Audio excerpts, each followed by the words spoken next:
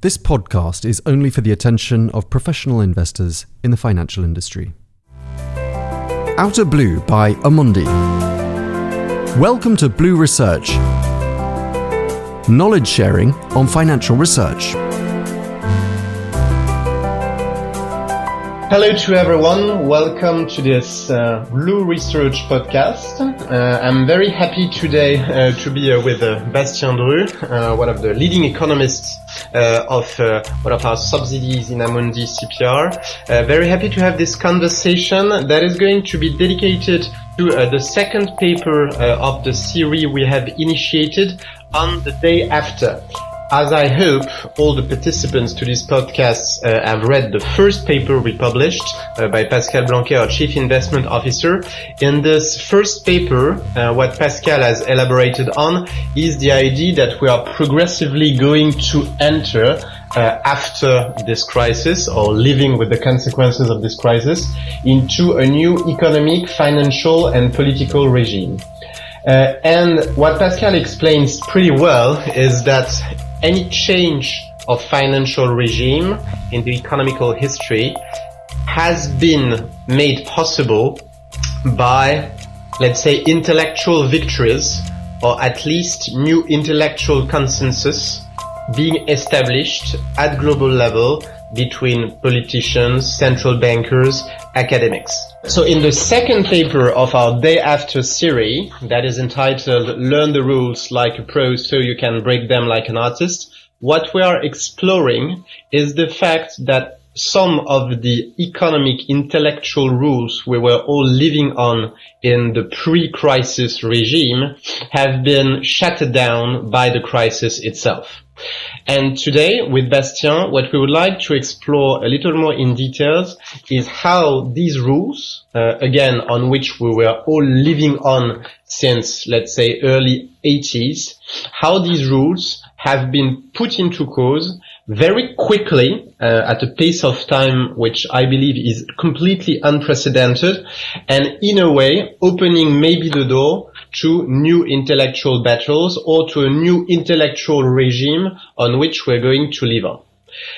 So in the Day After paper that we have published on this topic, we have identified a few sets of rules. By definition, it's not exhaustive, but we focused on the main ones. And the very first one on which we have draw the attention is the fact that since the 80s, we were clearly living on a set of rules that was explaining that at the end of the day, what is absolutely critical in running public policies is the magnitude of deficits and the amount of public debt.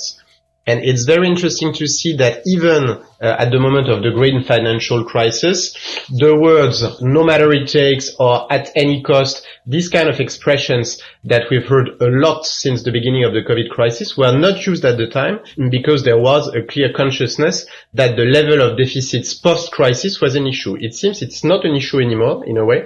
And so, Bastien, I would like you to comment on that first, because we've seen that almost all governments have launched unprecedented fiscal measures to support health systems, businesses, workers. And it seems that the question of debt sustainability is no longer on the table. No one uses the word austerity. No one uses the word serious, being serious, budgetary speaking. So what do you think of that? And can you give us your thoughts on the fact that in a few days, all the rules there have been broken, notably at European levels, the rules of the Maastricht Treaty? So, hi, that's true that when we speak about Europe, we have lived on the idea that it was impossible for countries to spend more. And during the past decades, deficits have been the enemy in Europe. And this was a bit paradoxical, as deficits were close to zero for the Eurozone when you take the 19 countries together. And deficits in Europe were much lower than in the US or in UK or in Japan. And one of the reasons for this was the orthodoxy and the applications of the budget rules of the European treaties.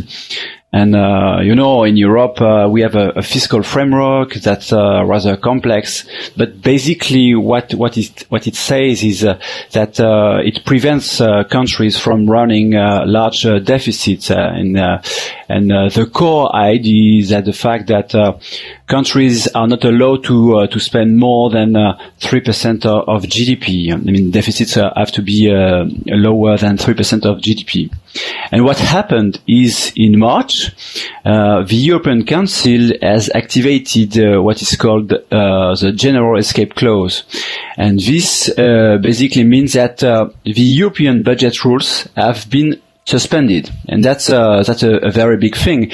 This clause had been conceived for a situation of generalized crisis caused by a severe economic downturn, reaching all the countries simultaneously, and this is what happened with this coronavirus crisis.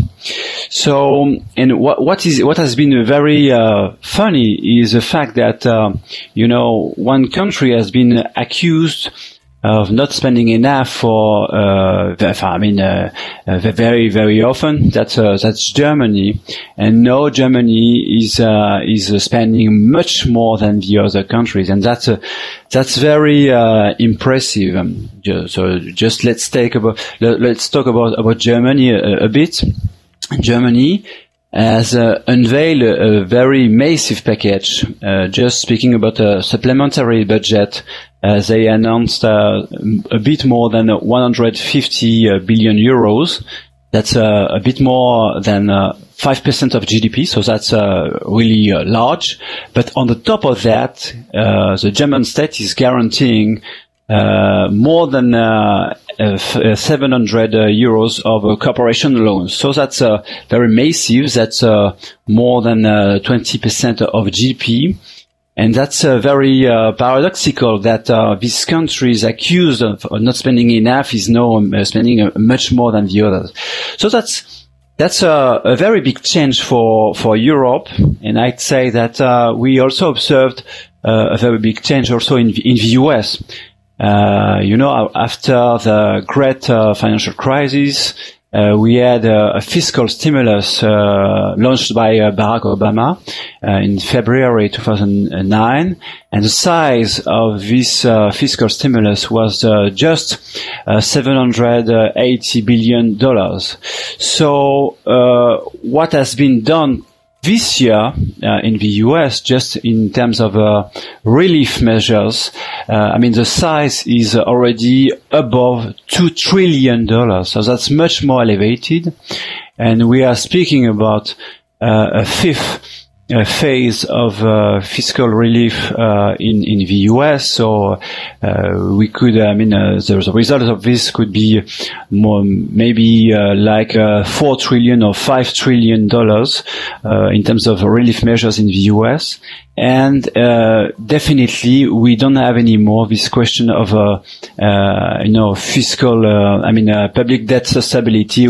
Nobody is talking about that currently, contrary to what happened after the great financial crisis. So the world has definitely changed about this respect. Okay, no, thank you very much, Bastien. I think what is very impressive indeed, as you mentioned, is the fact that very quickly, again, all the rules that were applicable and that were considered as almost impossible to be challenged vanished very quickly. But what is also interesting is that for the moment, everybody has in its mind the fact that a solution will be needed to deal with the level of public deficits and public debt that is going to be accumulated in the phase of answering to the crisis. But it means, for me, two things. First, it's very important to pay attention to how the governments will and at which pace be in capacity to unplug the different mechanisms that have been put into place, because it's going to be extremely painful for some economies when the systems that have been put into place to answer to the crisis will be removed, and we all know that it will be needed at some point in time. Otherwise, the level and the accumulations of debt and deficits that is the consequence of it will be clearly very difficult to manage. That's the first element. Second element, I'm personally convinced that we will have to see new ways or new forms to answer to the level of deficits and debt that have been accumulated. In a way, it's not possible to say that in Europe, for instance, we have turned off the Maastricht criteria for a period of time and that we're going to turn on them again, because they will be no longer applicable. To give an idea, for instance, the level of debt vis-à-vis GDP will be much higher that was in the Stability and Growth Pact after the crisis, except Germany will be and some Nordic countries will be compliant with these rules, and therefore new things will have to emerge, new rules or new ways to address the level of debt. And that leads probably to a conversation on a second type of rule that has been broken because of the crisis, which is the role of central banks. We're going to come back afterwards to the role, I would say, of public intervention. Because in a way, at the moment, as all the deficits and budgetary rules have exploded, at the same time, it's the way central banks were acting that has been completely put into cause, with a very now blurred frontier between what is budgetary money, if you allow me the expression, and central bank money.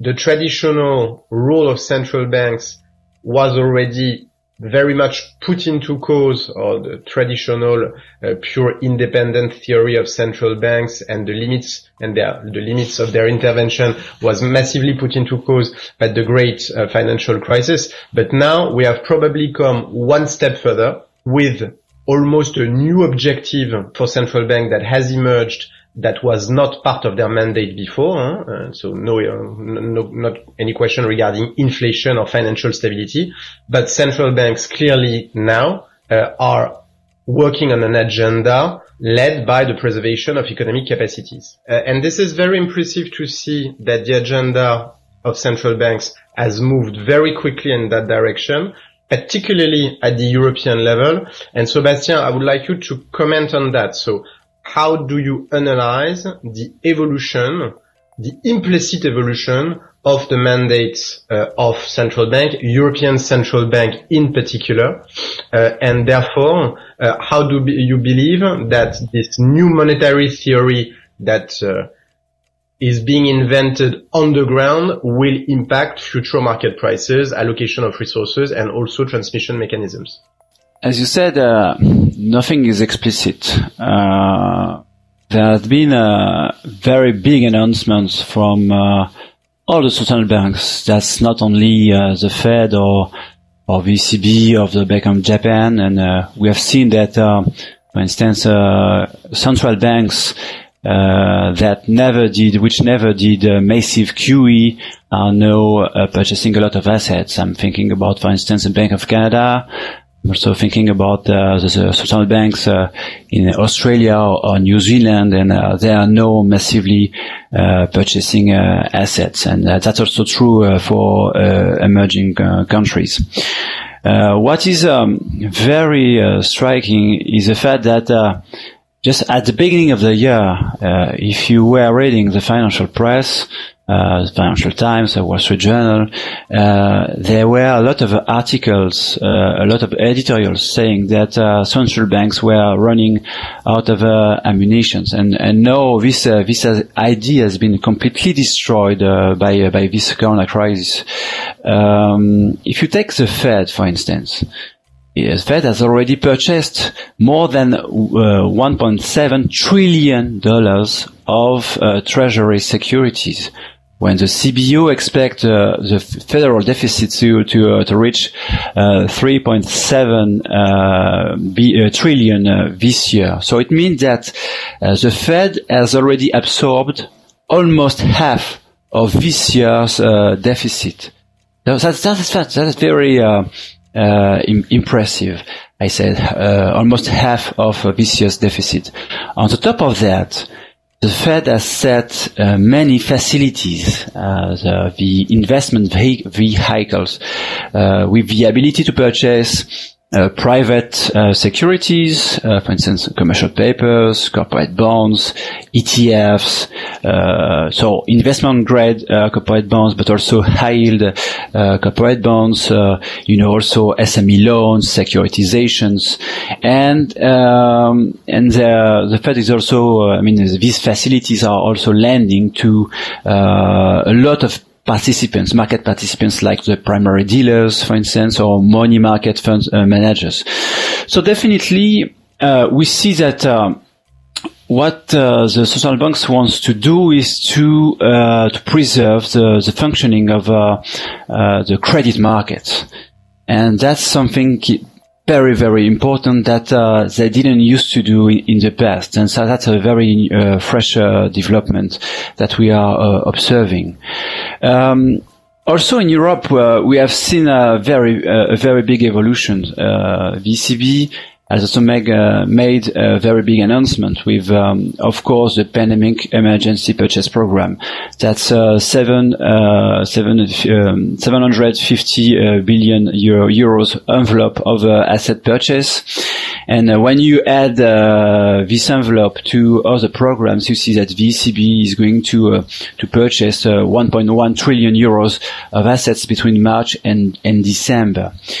They have also changed a lot of things, in their way of purchasing assets.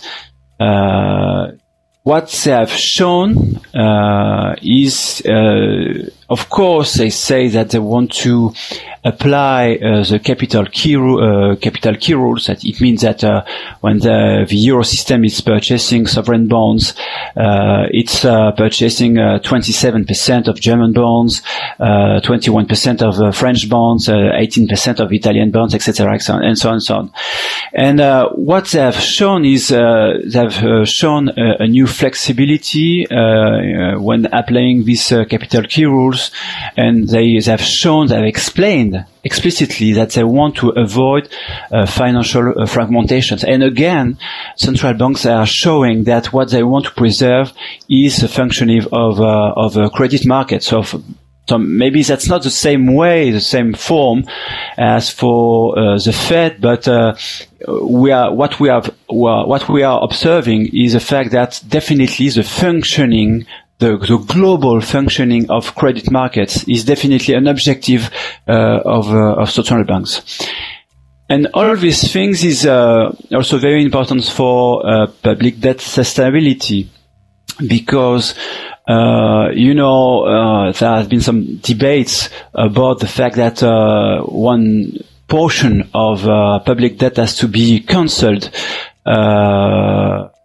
This corona debt has to be cancelled and not to be reimbursed. But what we can think is that these assets will be purchased by these central banks forever.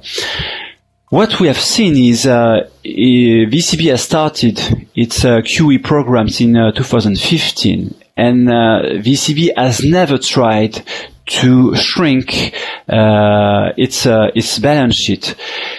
The Fed has tried at the end of 2017, and what we have seen is some problems for the interbank markets. And definitely, I think that the Fed will not try anytime soon to reduce its balance sheet. So it means that all this public debt purchased by the central banks will remain at the balance sheet of the central banks, and that's definitely a new development, and that's, I think, something definitive.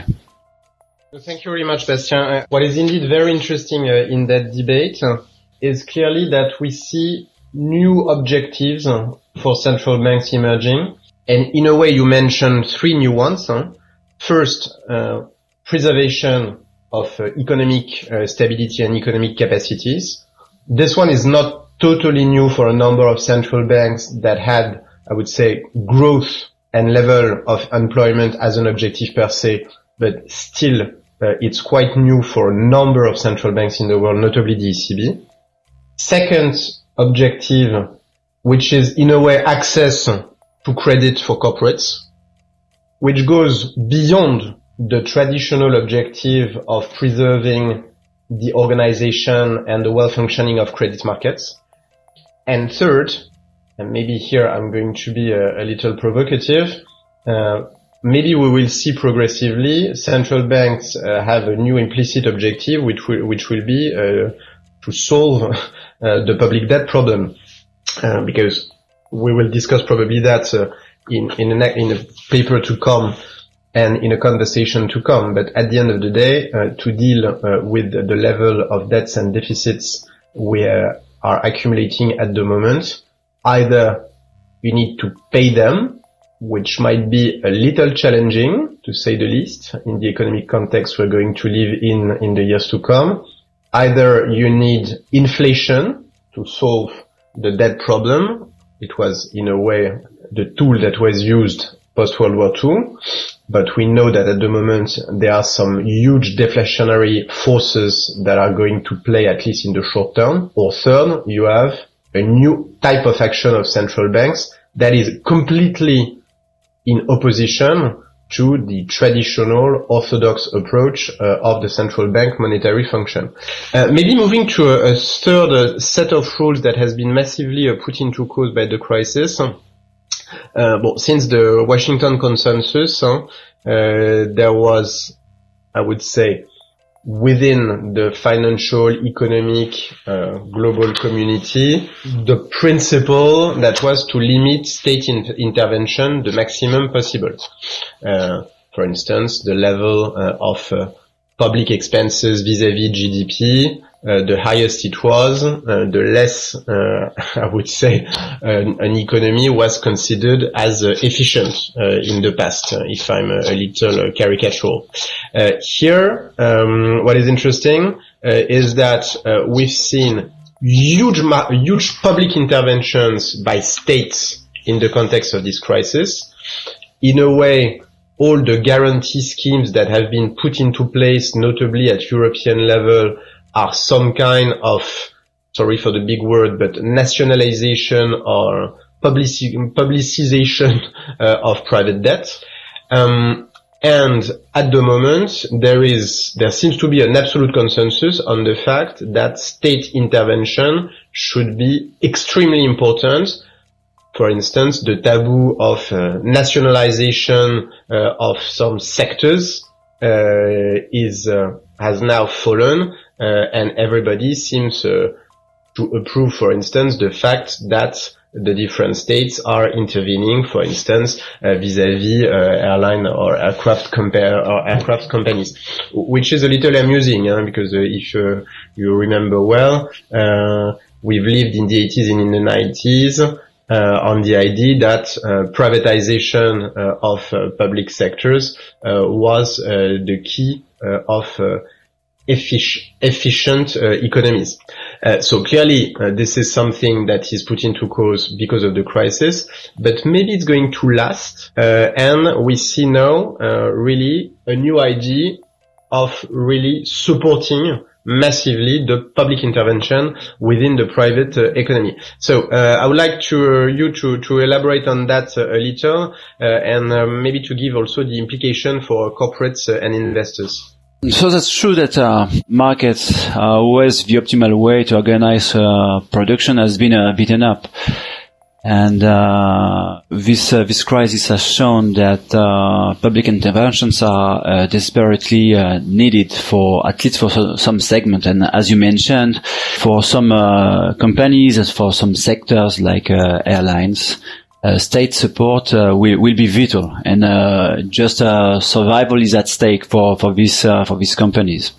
So in Europe, as we mentioned previously in our conversations, not only the budget rules have been relaxed, but also the rules about state aid have been relaxed, and governments can inject capital in struggling companies where it is forbidden in normal times.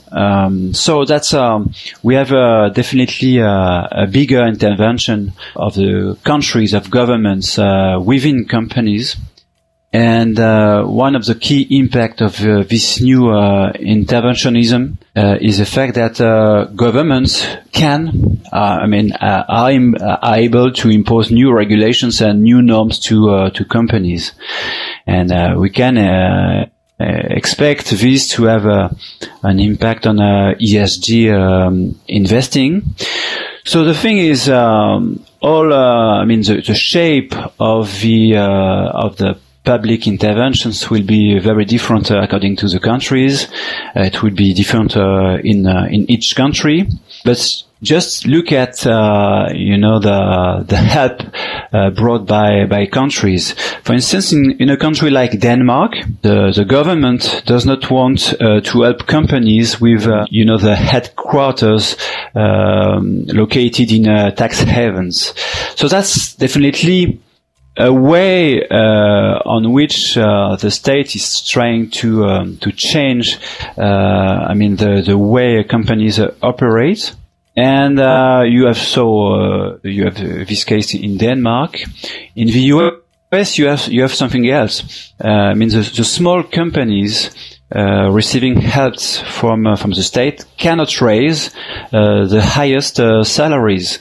So that's also a way to fight the rise of income inequalities. You know that income inequalities have risen a lot in the US, and that's written in the law that companies receiving loans from the states, they just cannot raise the highest salaries. So we see that during this crisis, the public interventions already try to change the way corporations operate, and that's, I would say, maybe just the first phase, because we are only talking about relief measures. Then, in a second phase, we will have the stimulus measures, and the countries will try to launch big spending projects, and maybe within these big spending projects, they will try to change a bit more the way companies operate, maybe thinking about climate change, how to fight climate change, how the governments could change the way companies fight climate change. So definitely we can have an impact on ESG investing.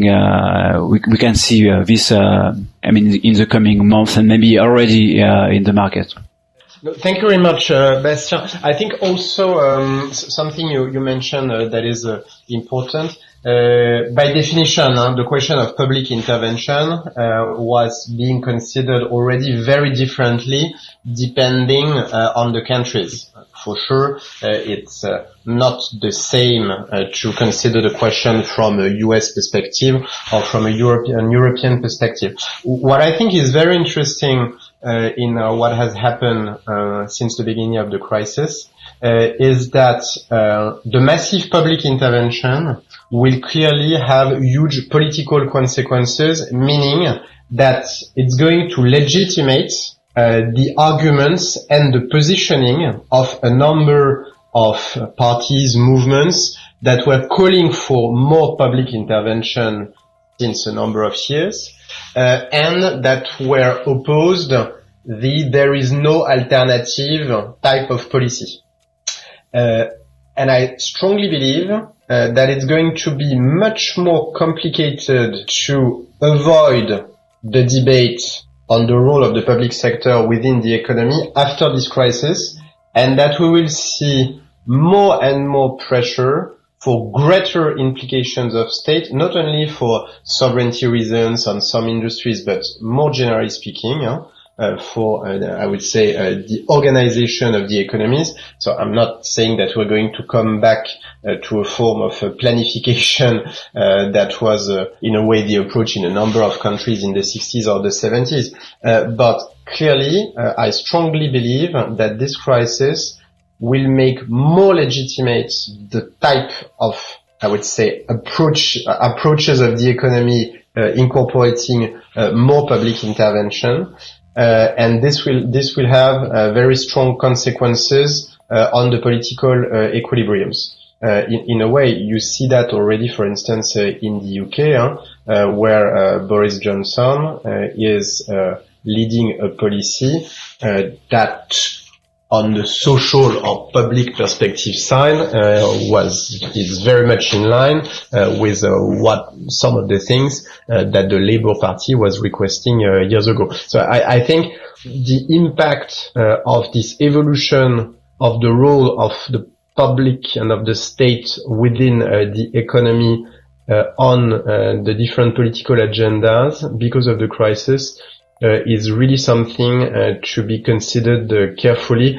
because this might have very, very strong implications. Maybe the last set of rules that we've focused our attention on in this paper is, I would say, a very traditional one, which is the consideration that free trade and optimization of value chains are the most efficient way to allocate global resources. I think this set of rules on which we were living clearly, and that was the basis of the third wave of globalization since the 80s, was already theoretically relatively strongly put into cause before the crisis, notably due to the rise of the environmental challenges and their integration and their progressive integration within the economic theory. But here, clearly, it seems quite obvious that the idea that global growth needs global trade or will rely on global trade in the future is massively put into cause. And I think this has, of course, very strong implications for market participants, because it's not only global trade that seems to be more and more put into cause in the context of this crisis. It might be also global markets. When you see the recent decisions of Mr. Trump regarding the capacities of American pension funds to invest into Chinese stocks, it's not only globalization of trade that may be put into cause by this crisis. It might be also globalization of financial markets. And on this, Bastien, I would like your opinion. How do you envisage the evolution, I would say, of the global trade theory in the context of the crisis? We're still on a trade war, but clearly now these are the roots of globalization and global trade that seems to be attacked. Yeah, so definitely I think that this is a nice introduction, as this week Donald Trump has said that the outbreak, the coronavirus outbreak, has shown that globalization was over. And that's true that this idea of trade war is definitely behind everything that's going on in the market currently. So from 1980 to 2008 and the great financial crisis, there has been a great expansion of global trade, and since then, since the great financial crisis, there has been a stabilization of global trade as percent of GDP at very high levels. And this period since 2008 has been labeled globalization.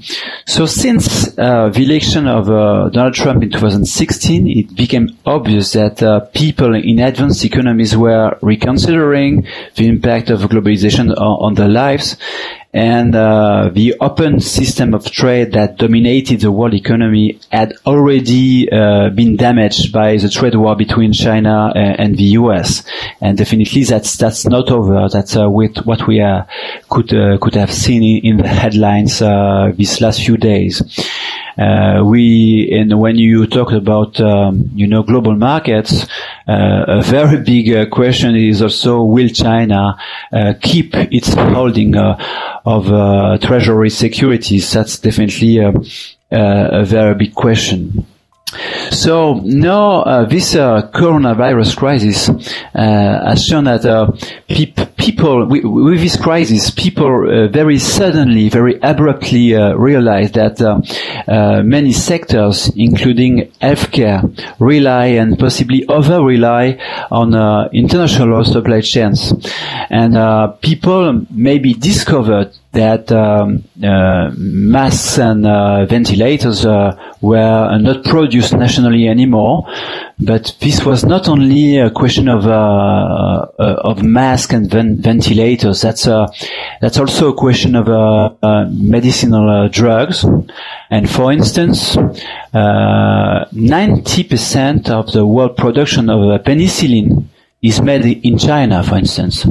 And that's 60% for paracetamol. So we see that maybe, the consumers in Western countries are realizing that maybe this is not a good idea to rely as much on these international supply chains. And this is why Western countries will not want to we'll want to reshore some activities and some industries back home. And we have seen in the past few weeks that, for instance, Japan has already announced grants for companies established in China wishing to relocate in Japan. So we had some announcements. That's not official for the time being, but we had some declarations, for instance, from Larry Kudlow, the economic advisor of Donald Trump, saying that the U.S. government could pay the cost of reshoring for the U.S. companies established in China. So definitely, of course, it will depend on political will. Will advanced economies pay for the reshoring of some sectors of some industries? In some cases, that's not that's easier to say than to do it. Then when you want to reshore some activities, you have to find skilled workers. You have to adapt, to adjust your supply chains, your inputs, and but maybe the sense of history is to have shorter supply chains. Maybe something with a national, with the renationalization of some productions. And one of the market consequences it can have is the fact that if there really is this trend of renationalization of some activities, we will have higher labor costs, for instance. And the theme of inflation, this inflation theme, could brought back to life. That's definitely one of the key impact this trend can have on the market. The fact that if we relocate some activities, the prices could go up. Thank you very much, Bastien. I think we're coming to the end of this conversation, and I would like to make one final remark. I think the true question that we can have when we consider all these rules we were living on and that have been put into cause by the crisis is the following. Is this just a parenthesis? Is this just that these rules have been put on pause before coming back to the state before the crisis? Have we just suspended all the rules we were living on from an economic perspective because of the crisis, and are we going to come back to the previous situation afterwards? I think this is a very complex and complicated question. My personal perspective is that as the crisis will have very strong consequences because of the accumulation of debts and deficits caused by the answer to the administrative closing of all the economies, by definition, it's not possible to come back exactly to where we were before. It's just, I would say, practically or mathematically impossible. And what this crisis, for me, is clearly showing is that in the 90s, on the geopolitical perspective, there was this very famous end of history theory of Fukuyama. And in a way, since the 80s, there was a little bit this tendency of there is no alternative or end of economic theory history because of the consensus of Washington. And the COVID crisis, coming back 10 years after the Great Financial Depression, has massively put that into cause, and that we are probably going to live a new moment of economic thinking and economic theory where, because again of the huge role that states and governments have played because of the crisis, is going to open a new moment where probably the role of public sector, of states, is going to be considered again. Before the crisis, there was this debate on the fact that corporates were considered as now the ones to produce global public goods. And I strongly believe that we're going to come back to a very strong questioning of the respective role on the public and the private sector because of this crisis. And this is probably something we shall all think about as investors. So Bastien, thank you very much for this conversation today. We've discussed a number of things and I'm pretty sure we will continue to dig into each of these complex issues in the future. So thank you very much.